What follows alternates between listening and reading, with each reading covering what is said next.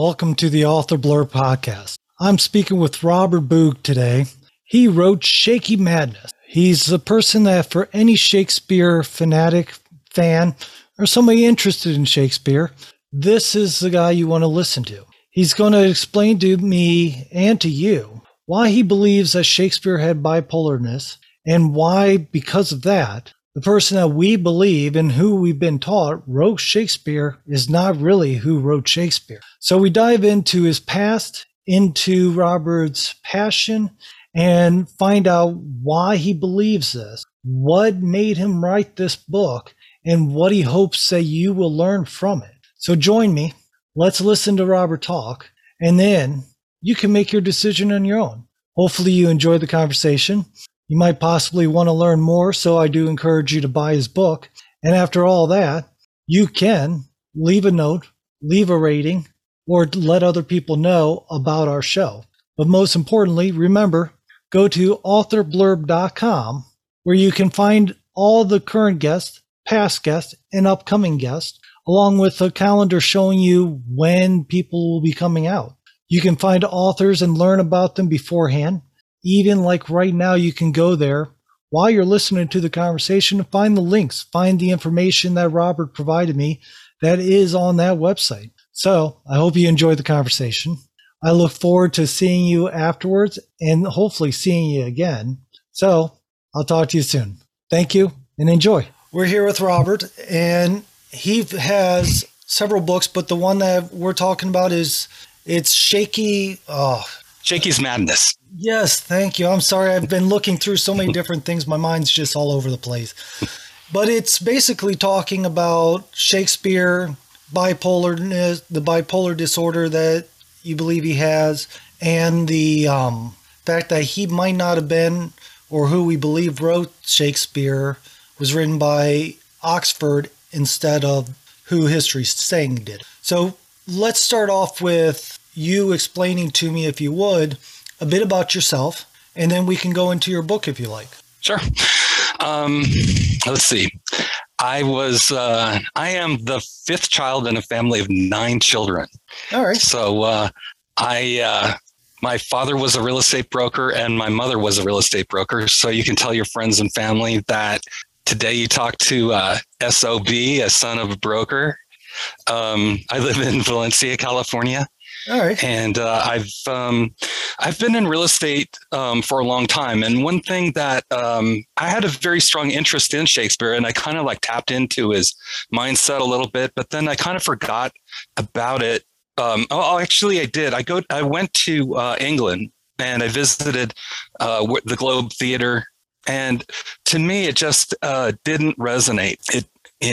Coming from California, I was thinking of like Big Ben and Westminster Abbey, that Shakespeare would have lived there and not have been riding, around, like 100 miles away in this little village. It just didn't, I don't know. It just didn't, it seemed like, people who come to California, they want to go to Disneyland, and like, instead of going to Disneyland, take them to the San Fernando Valley to a miniature golf place or something. So anyway.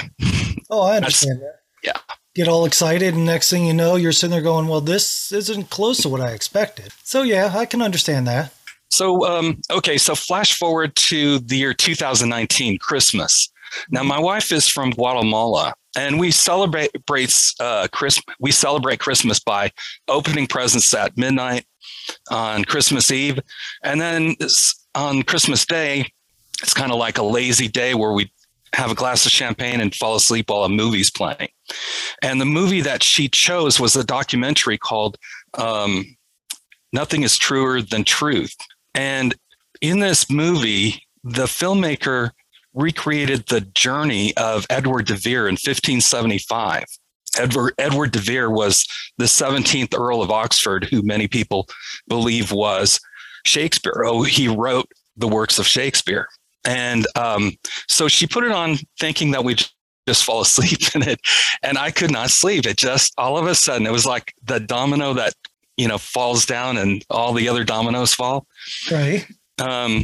Because you're in this boat. Just imagine being in a boat and you're in a canal, and in the city of Verona, where Romeo and Juliet takes place. And in that play, he talks about a grove of sycamore trees on the north side of the city. Right. And there you see today a grove of sycamore trees. So you think to yourself, whoever was Shakespeare had to have visited Italy. Right. But we know for a fact Shakespeare never left. I mean, the man from Stratford upon Avon, who history professors or English professors want to tell us was the author of the canon, never left England at all. And so that's really what, and then what happened is about a month later was my son's birthday. And of course, I'm going on and on about this movie. Coming home, my wife, I learned, did not like that movie at all. She was saying, why couldn't someone of color, like a brown-skinned person like myself, have written the Shakespeare canon? So this is really what started everything for me, is like trying to prove to her that Shakespeare was the biggest fraud in literary history. The man that we call Shakespeare did not write the Shakespeare canon. And I want to show it to you. And I found 3 reasons, my own 3 reasons. Now, I didn't do, like typically people would do a lot of research for years and years. People spend like 20 years or 5 years, 7 years. I just wanted to write something that here's an average person who is going to go through the internet, use Mr. Google or whatever, and prove to you that Shakespeare did not write the Shakespeare canon. All right. So what did you end up finding that drove you to actually think that Shakespeare didn't write it? Because I've heard different theories over the years, and they've all been pretty interesting to say the least. But I'm just curious on what you're thinking. If you could dive into that a little bit, that might be a nice little topic. Sure. Well, the first thing that I give 3 reasons in my book. The first one is Shakespeare lacked an extensive knowledge of Latin, number 1. Number 2, he didn't have the time, meaning the time to write and rewrite. And number 3, we see Shakespeare did not have bipolar disorder. I'm going to say, I call it a mental disorder because I can't really be certain, but I'm pretty sure that he had bipolar disorder. And that's kind of like, the title of the book, Shakey's Madness. Let's talk for a second about an extensive use of knowledge of Latin, just to give you an example. All right. There's a man named Sir Stanley Wells, who is like the number 1 expert on Shakespeare. And he has a list of plays, and all I do in my book is look at the years from 1592 through 1594. All right. According to Stanley Wells, or Sir Stanley, Shakespeare wrote 5 plays. Okay, and he forgets that he also wrote 2 long poems, which is Venus and Adonis and The Rape of Lucrece. Right. So he actually wrote 7 works in 2 years. In these 2 years, if you look at the sources for these plays and poems, I counted over 40 books in Latin that the real author would have had to have read. All right. And that's just reading. I mean, I'm not even talking about writing. All right. And there was a man named Ernest Hemingway who once wrote that the first draft of anything is garbage for a writer. And if you look at, the play, the poem Venus and Adonis, for example, that's like writing a 50-page poem that rhymes. Right. And The Rape of Lucrece is even longer. So, just those 2 poems could take someone, just to write and rewrite. As a writer, this is where I'm coming from, because I've written other books. Right. And I know I'm, and having just written 1 sonnet like Shakespeare, that that took me a month to do. And now we're talking about, you're talking 50 lines versus, 12 lines or something. And they're all perfect. So it's also, like I said, my wife is from Guatemala, and she was raised speaking Spanish. Mm-hmm. I took 3 years of Spanish in high school. Now, who do you think knows Spanish better, her or me? Oh, it makes perfect sense. It's just she does. Your wife, native speaker. Yeah, exactly. So it's kind of like that, where we say, there are no records of the man from Stratford attending school. And yet, if he did attend school, he dropped out at age 14. All right. So now we have him at age 20 or 22, reading 40 books in Latin. And these books had not been translated into English yet. All right. So therefore, he had to have had an extensive knowledge of Latin. Okay. Now let's look at Edward de Vere. Edward de Vere started learning Greek and Latin at age 4. Mm-hmm. He was tutored by a man named Sir Thomas Smith. So what his parents did, his father and mother dropped him off at the house of Sir Thomas Smith, who was a Cambridge scholar. He and his wife were childless, so they took Edward under their wing and taught him, and Smith taught him Greek and Latin. He was so well accomplished in Latin that he attended college, Cambridge College, at age 8. He graduated at age 9.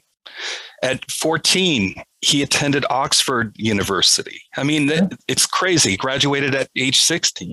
Now, you had to know Latin in order to attend college back then. Okay. At age 14, a man dedicated this history of like Herodotus, I think, something like that, to Edward de Vere.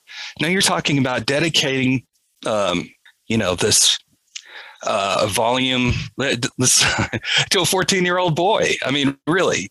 Okay. So, and that was all not translated into English in these books of Latin. So we know that Edward de Vere was, he was an expert in Latin. Right. Okay. So that we know that he had an extensive knowledge of Latin. Yeah. Yes. That makes sense. He was also 15 years older than the man from Stratford. So this gives him plenty of time to write, rewrite. So he could have written 15 plays, 15 poems, 15. I mean, the list go whatever you want in 15 years, not just 2 years.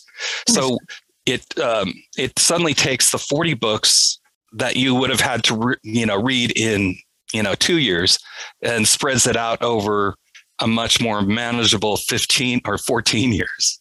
All right. So let me ask this, just out of curiosity, because mind you, I have a very limited understanding of Shakespeare in the sense of I know quite a few of his major plays, Romeo, Juliet, Caesar, all those, Hamlet.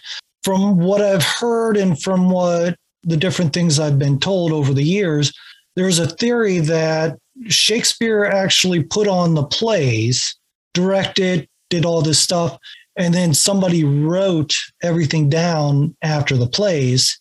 So would Oxford or the other gentlemen have been in the vicinity of that time to interact with William Shakespeare to record these plays, or is that theory just completely debunked by now? Well, it's kind of like this acrimonious. I didn't realize it until I wrote this book, how acrimonious this divide is. Either you believe in the man from Stratford as the author and chumming around with his pals and writing plays like that, like you say, right, or you believe that it was someone else, whether it was Edward de Vere, or as you call him, Oxford, okay, or Sir Francis Bacon, or some other person. And there are many others.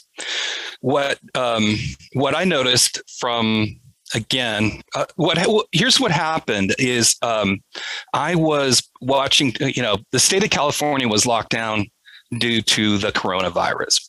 Yep. So I was watching TV in the morning, something I never do because I work all the time. Right. And I noticed this one commercial kept coming on. It was for Latuda.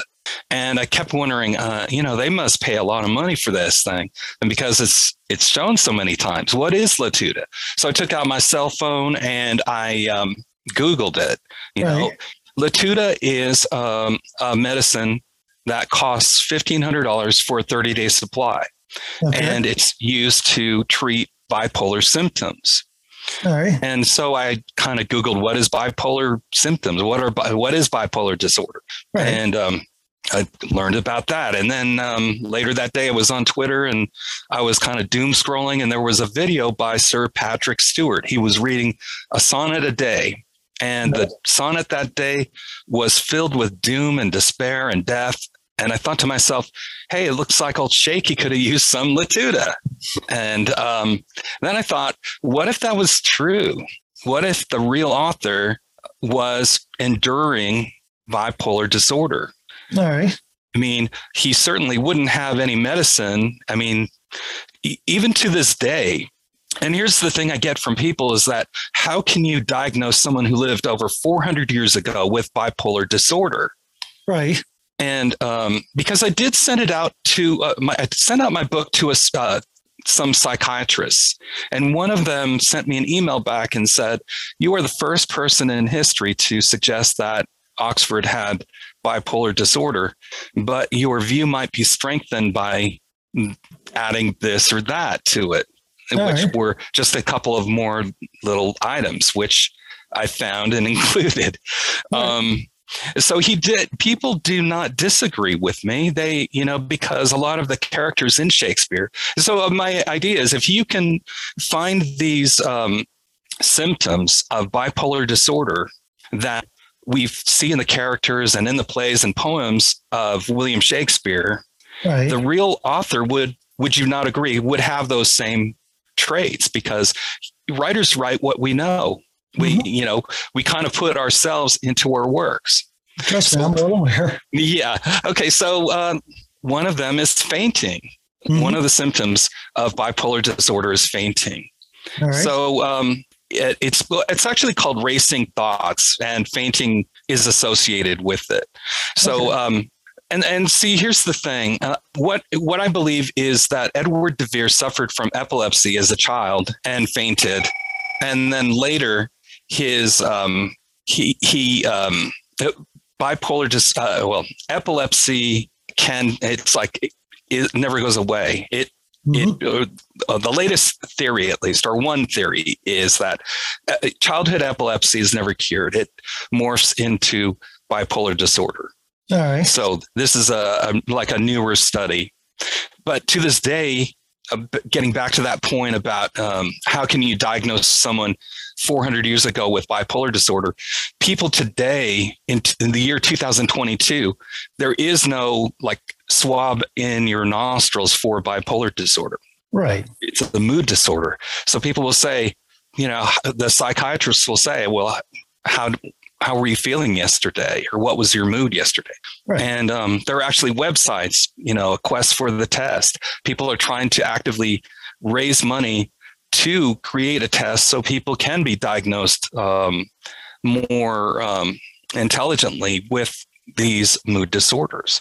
All right. And so that was my thought, is that if we see these things, and in the poem Venus and Adonis, we see 2 or 3 times people faint, and they faint for reasons, that are not, it has nothing to do with dehydration or someone was pregnant, or it's just they faint because of strong emotion.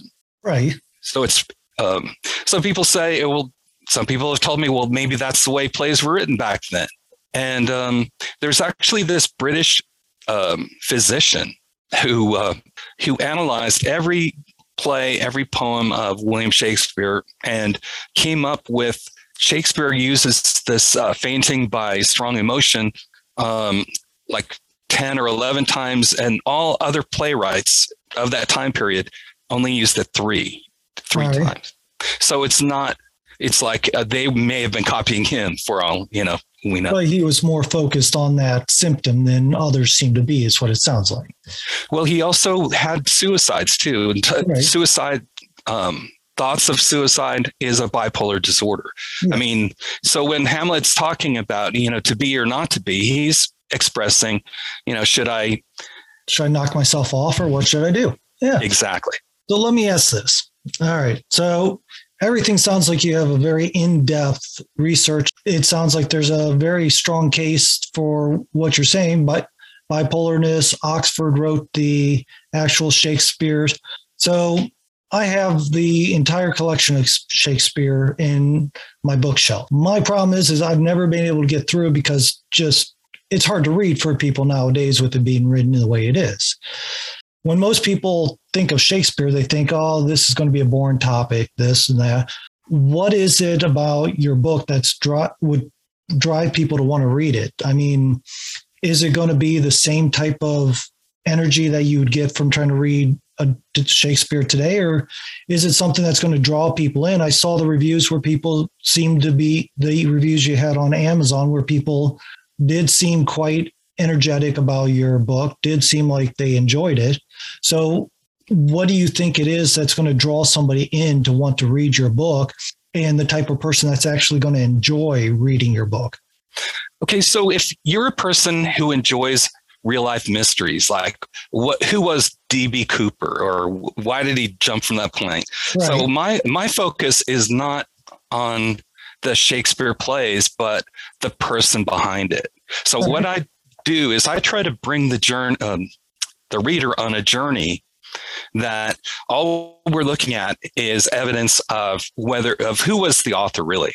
So again, the reason why Shakespeare is a fraud, that's my contention, that he was just a front man. His father, people have looked at Shakespeare stuff for over 400 years. Right. I just in my discovery, and we're talking about a guy who looked at this stuff for a month, or not really that long. Right. I discovered that his father actually lived 5 miles outside of Stratford upon Avon. He lived in a town called Ingon Meadow, and he was renting a 14-acre farm plus 107 acres. So a total of 121 acres. And that's where they actually live, 5 miles outside of Stratford upon Avon. And there's a document on the Shakespeare documented website, which is where, so what I do in my book is it's very conversational. One of my favorite writers is David Barry, and he used to be a humor writer. And so my book is filled with like these little stories.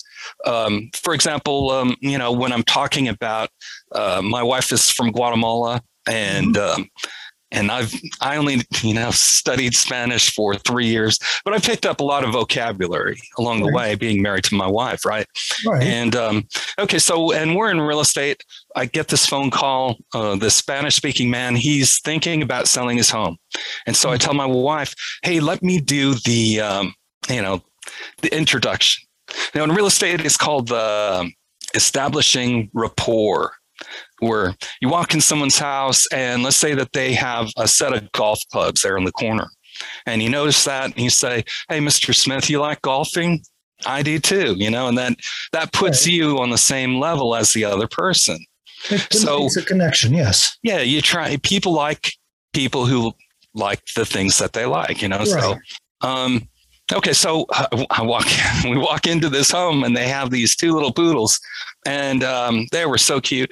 And I bent down to pet them, and they've been freshly groomed, so they smelled good, So I wanted to say, in Spanish, sus perros huelen rico, your dog smell good. But it came out sus pedos huelen rico because I have a problem rolling my R's in Spanish, So and I looked up at the gentleman, and he had like a little sparkle in his eyes, and I looked at his wife, and she was kind of like, trying not to laugh. And my wife had her arms folded, like, giving me a look. So I knew that I said something wrong.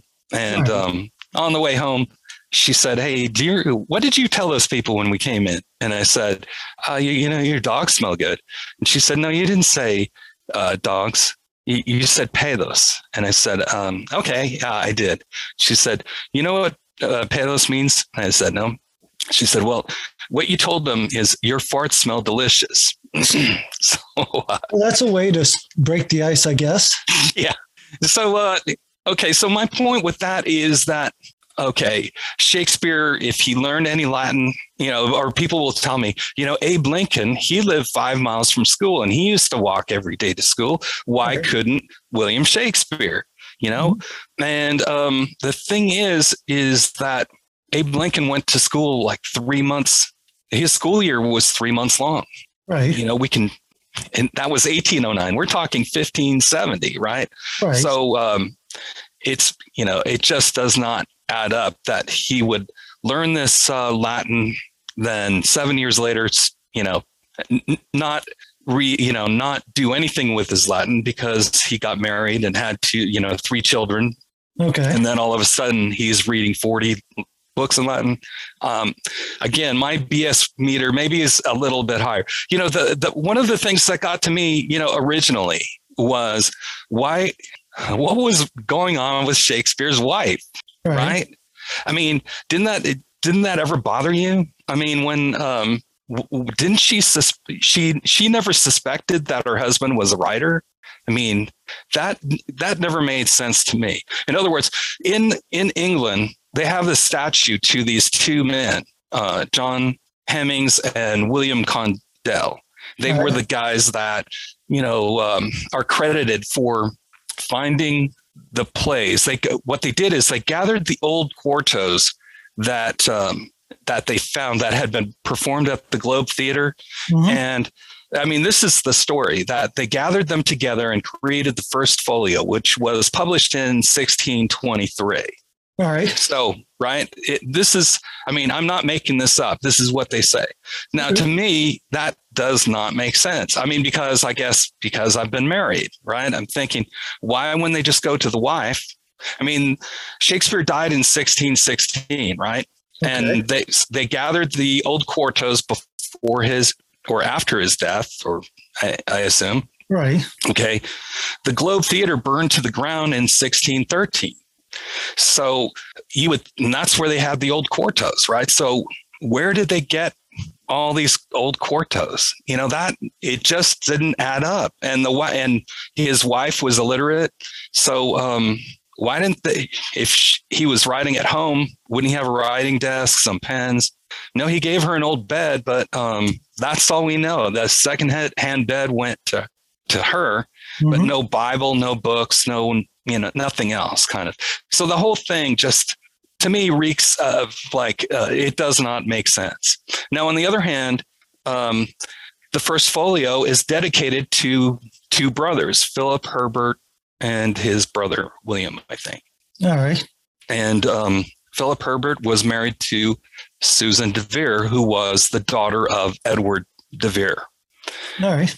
Philip Herbert was like a multimillionaire, and he published 723 or 25 copies of the first folio. So I don't know. There's a saying, "Happy wife, happy life." Mm-hmm. If your daughter, if your father was an author and you wanted his works to be published, wouldn't it make sense that you would say to your husband, "Hey, let's get this thing published"? Right. And we know that Edward de Vere had a secretary, and a secretary often makes copies, right? So it would make, to me, in my mind, I can see it more as, once he passed away, the secretary gave these copies to the daughter and she gave it to her husband. Mm-hmm.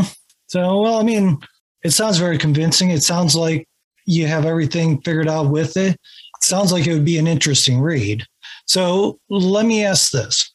If besides authorblurb.com, where I have a profile of you on there, along with the other books you've written, where can people find you if they want to be able to get more information on you? If they want to buy your book, where do they go? You can go to my website, Robert Boog, oneword.com. All right. I've got some stuff there. I'm on Twitter, All right. LinkedIn, just the usual Facebook, stuff like that. I understand. And I do have links for all those profiles on authorblurb.com, and I'll include them in the author's notes. So finally, before we end this conversation, I am curious, what do you really hope that people's going to take out of your book if they read it? What is, if you have within just a couple words, what would you say your goal for people to get from this book would be? Get a better understanding. It's kind of like this this is the only book that I've actually gotten emails from people thanking me for writing it.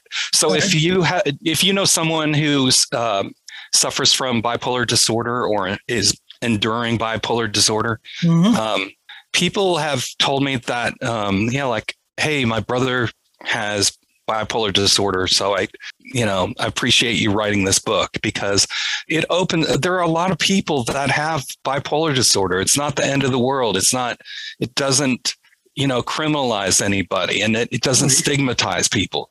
I mean, it's a part of them. I want people to, open their minds a little bit too. And that goes with the literary world too. There are a lot of famous people that have endured these mental disorders, and instead of shunning them, he could not have written this well. Why not? I mean, this is just a part of them. It's not, I guess that's my hope, is that it humanizes Shakespeare, because we know he was a human being. And so it also connects it logically makes more sense. Like the play Othello, for example, Edward de Vere, when he returned, he went to Italy. When he came back, his wife had given birth to this girl, to a baby girl. And he didn't speak to her for about 5 years because he thought that some other person had been the father. Right. And so he was insanely jealous. And when you see that, you add this jealousy, and then there's a play called Othello where this guy's insanely jealous. You kind of like, it makes one of the plays by Shakespeare more meaningful when you understand a little bit more about the author. I think it just makes it more interesting. And that's what it sounds like you've achieved from everything you've told me. So I'm hoping that people go out, buy the book, especially people that are interested in learning more about history, learning more about Shakespeare being bipolar. Again, your website, Robert, which is ROBRET. ERT. Oh, I'm sorry. So in Boog, your last name is spelled BOOG. So again, if you don't want to write it down, you can go to authorblurb.com where your profile is, or you can see the show notes below. Robert, if you can hold on 1 second, we're going to end the show, and then I'm going to talk to you a bit before I let you go. Sounds good. Thank you very much. I appreciate having you here. Oh, thanks, Eric. Thank you. Well, that was an interesting conversation with Robert, and I surely did enjoy it. I hope you did as well. I'd like to remind you can go to authorblurb.com and find more information on Robert, as well as other guests that we've had. You can also find out about the upcoming guests, who's going to be on next week's show. You can find out what authors have come, what authors are coming, and sort them by either their categories and learn about their books. I look forward to having you there. If you do like the show, I would appreciate you going to also show support. That there is where you can either buy me a cup of coffee or even donate through crypto. Please keep in mind, I'm also working on a program that is going to benefit you as well as a supporter of the show. So as time progresses, I plan to be able to offer you more so you can enjoy the show and its content even better. Thank you, and I'll see you soon.